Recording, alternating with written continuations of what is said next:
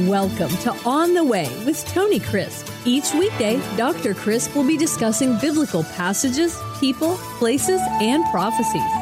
Tune in daily to start your day right and deepen your understanding of how to better walk the way and enjoy the journey. Here's your host, Dr. Tony Crisp. Welcome to On the Way. This is Tony Crisp, and this is the 365 Bible Reading Plan. Today is April the 8th, and our chapter reading for today is 1 Kings chapter 10. The scripture says, "Now when the queen of Sheba heard of the fame of Solomon concerning the name of the Lord, she came to test him with hard questions. She came to Jerusalem with a very great retinue." That means company, a large group of people with her and a huge entourage with her, with camels that bore spices, very much gold. Later we learn that it is 120 talents. That's millions of dollars in gold, and precious stones. And when she came to Solomon, she spoke with him about all that was in her heart.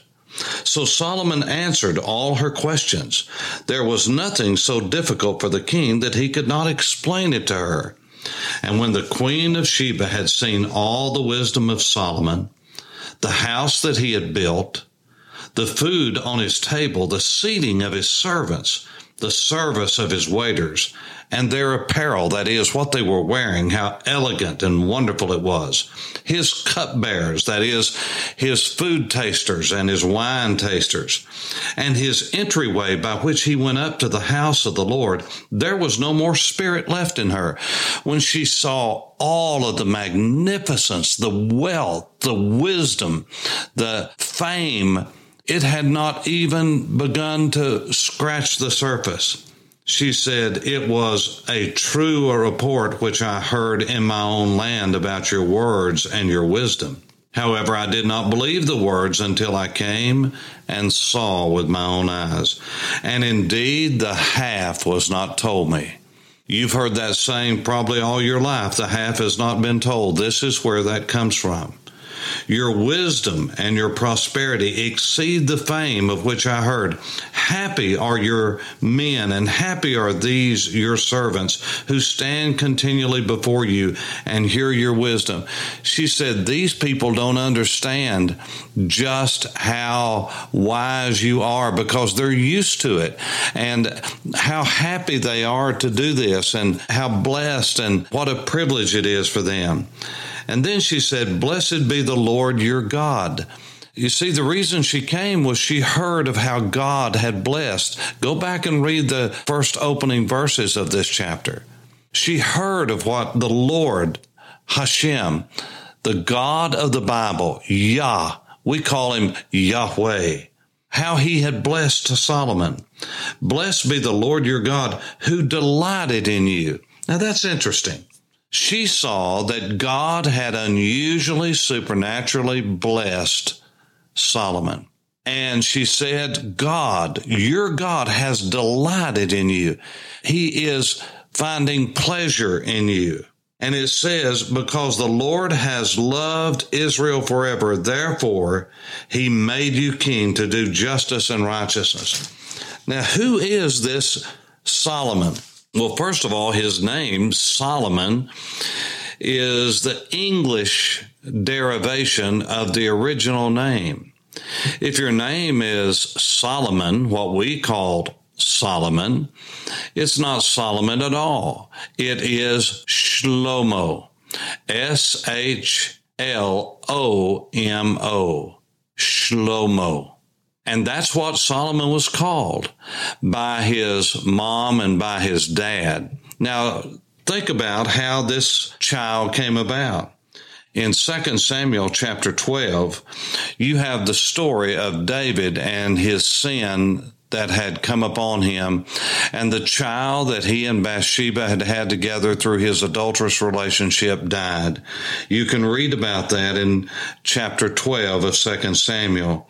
And at the end, in verse 22, it said that David mourned and fasted while that child was alive. But when the child died, David got up and washed himself and went on about his business. And when they asked him, what is that all about?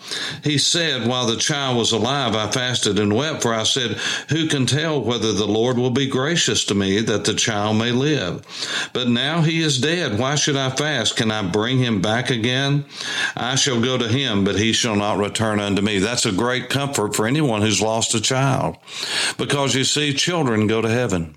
That's right. They are not to the age that sin is going to be imputed to them as far as accountability.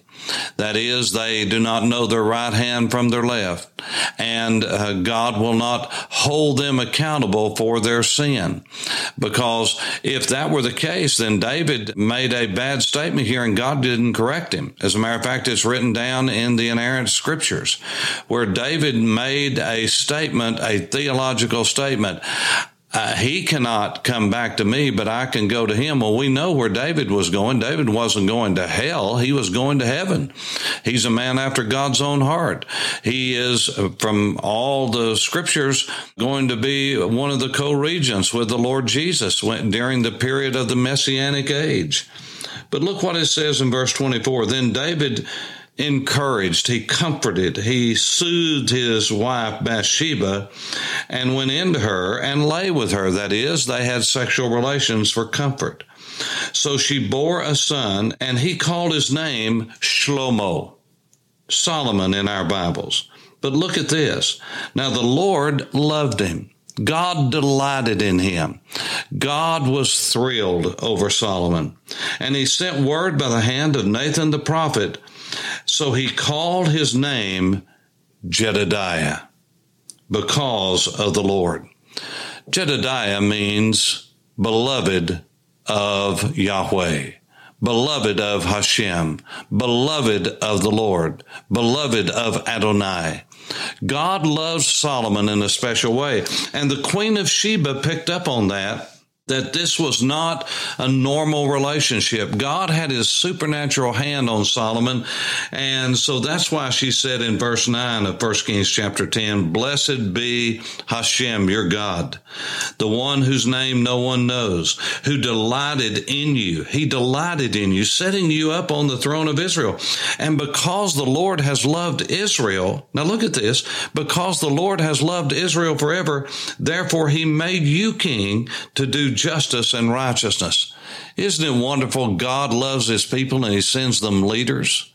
Aren't you glad that he sent Israel David? Aren't you glad he sent Israel Solomon?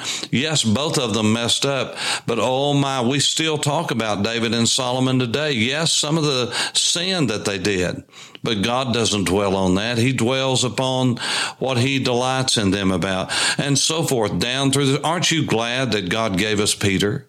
With all of his faults, aren't you glad? Aren't you glad that God sent John to us, the beloved disciple, who was faithful to Jesus unto the end? Aren't you glad that God sends us pastors and leaders and mentors that help us to grow in the Lord? Aren't you glad that he sends us fathers and mothers to guide us along the way? She said, because God loves Israel forever, Solomon, Shlomo, he gave them you. Then she gave the king 120 talents of gold. There it is. The same amount, by the way, he owed Hiram the Sidonian, the king of Tyre and of Lebanon, spices in great quantity and precious stones. There never again came such abundance of spices as the Queen of Sheba gave to Solomon. Now, where and who is this Queen of Sheba? Well, Sheba and Dedan would be what would be called Saudi Arabia today, that piece of land that borders the Gulf of Persia, the Persian Gulf. It is the House of Saud today is in charge of Arabia, and so it's called Saudi Arabia. But Josephus says that the Queen of Sheba was from Ethiopia. Now, you may say, well, who's Josephus? Well, Josephus was a Jewish general, and I'll talk more about him when we get to the New Testament, but just to give you an idea, because from time to time I will say something about Josephus. He's known as a Jewish historian, but he was a Jew, and he was over the troops in the Galilee during the days of the Great Revolt in 67 to 70 A.D. He saw that he could not fight the Romans, and so what he did is he surrendered to them and said, spare my life because I want to write down the history of the Jews, of my people. And so that's what he did, and he was called a traitor because he went over to the Roman side. He's the Benedict Arnold in many historians' eyes. What Benedict Arnold was to the U.S. in the early colonial days, so was Josephus Flavius during the days of the Great Rebellion. I am so glad that God let Josephus live because he could write down things that otherwise we wouldn't have record of. Many of the great archaeological sites, they were found and are found today because of the writings of Josephus. Josephus, that was his name, Joseph, but that was not his Jewish name. He took on the name Flavius, Flavius, Flavius, because that's the last name of the dynasty that was in power during the days of the Great Revolt, 67 and 70. Now, you would know the ruler of Rome, the Caesar of Rome, by his first name, what he was called. All of these Roman Caesars had several names, but the man who led the legions of Rome to Jerusalem to destroy it was a man by the name of Vespasian. But his last name was Flavius. His son was Titus. We call him Titus. Vespasian was called back to Rome, became the Caesar, and his son Titus destroyed the temple in 70 A.D., and we have the Arch of Titus, that is built in Rome, and many of you have seen pictures on my websites and other places that I've taken up close and personal of the Arch of Titus in Rome that is near the Roman Forum. And it has a carving, engraving on it that shows the triumphal entry of Titus back into Rome, and they were carrying the menorah that they had taken from the temple. It's there for you to see in Rome today, in the ruins of ancient Rome. He took on the name Flavius, and I think it was a very wise move for a man that was longing to have his books read in the future, because it would be like taking on the name of a king, or taking on the name of in our country, a name like Adams, where you had John Adams and John Quincy Adams, or the Bushes, or any kind of dynasty that would be in our democracy, where a name is very well known, like Lincoln, and someone that took on that family name and adopted that family name, there's a good chance in that generation they're going to be having their books that they have written on the bookshelves of the libraries in Rome and Alexandria and Ephesus. And that's exactly what he did. And so these have been handed down now for 2,000 years. It is Josephus that tells us that it was Ethiopia, not Sheba as in the Arabian Peninsula, but Ethiopia, where this queen came from. And so it talks about all of these woods and precious stones and everything that she brought. In verse 14, it says, the weight of gold that came to Solomon yearly was 666 talents of gold. A talent is all a man can carry, a mature man can carry. That's how it was measured. And I'll show you that when we get into the New Testament, specifically in the fall of the year, because it's incredible how they measured this. It's like the cubit. That was the average length of a man's arm from his elbow to the tip of his finger. And the average man, that's 18 inches. What we would measure in our metric system as 18 inches. Well, all a man could carry at that time was about 75 pounds. And so that is the typical weight of a talent. It's approximately 75, 76 pounds as it would weigh out in our poundage. And so that's a lot of gold, because there's 12 troy ounces in the standard of gold measurement or precious metal measurements, not 16 ounces or 14 ounces. It's 12 troy ounces. So that's every pound would have 12 ounces to it. Well, there were 75 pounds times 666 talents. Just a day before yesterday, I looked at Kitco.com, which gives the price. It's one of the websites that gives the price of gold and silver, or spot gold, they call it, or spot silver. And I checked the price in April of 2022, and the price was $1,926.90. That is per ounce of gold.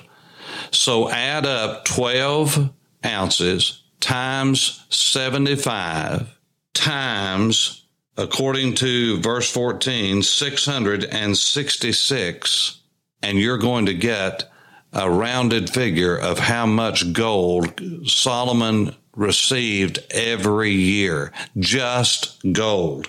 He was rich in every sense of the word.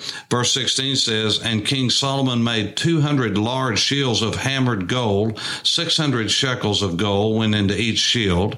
He also made 300 shields of hammered gold. 3 minas, that was another measurement, like a shekel of gold, went into each shield, and he put them in the house of the forest of Lebanon. And that was what he called his house, because it was made out of the cedars of Lebanon. Solomon was a brilliant man that went astray. You see, it doesn't matter really how rich you are, how educated you are, how much we have walked with God, how we've known God, talked with God. As you will hear me say over and over again, there is no seniority with God. You cannot coast for one instant. Fellowship is maintained even in our present dispensation, our epoch, our present time period and season in which we're living, when the Holy Spirit lives in our lives. Our eternal salvation is maintained by Jesus. It's forever. But our fellowship with Him, not our relationship, that's maintained by Jesus. He lives to save us to the uttermost. That's what the book of Hebrews says. As long as Jesus is alive, we're saved if we've given our heart and life to Him. We've turned from our sins, placed our trust in His righteousness. But listen to me. Our fellowship is moment by moment as we walk in obedience, in repentance and confession.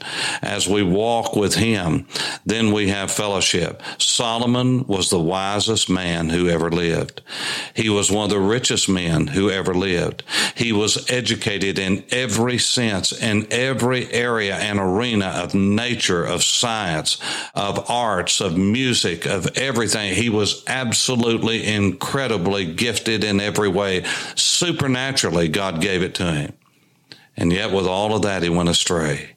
If he can go astray with all of that, surely you and I need to take heed lest we follow in the footsteps of Solomon. No, we need to follow in the footsteps of the Lord Jesus as we walk on the way. This is Tony Crisp. Thanks for listening to On the Way with Tony Crisp.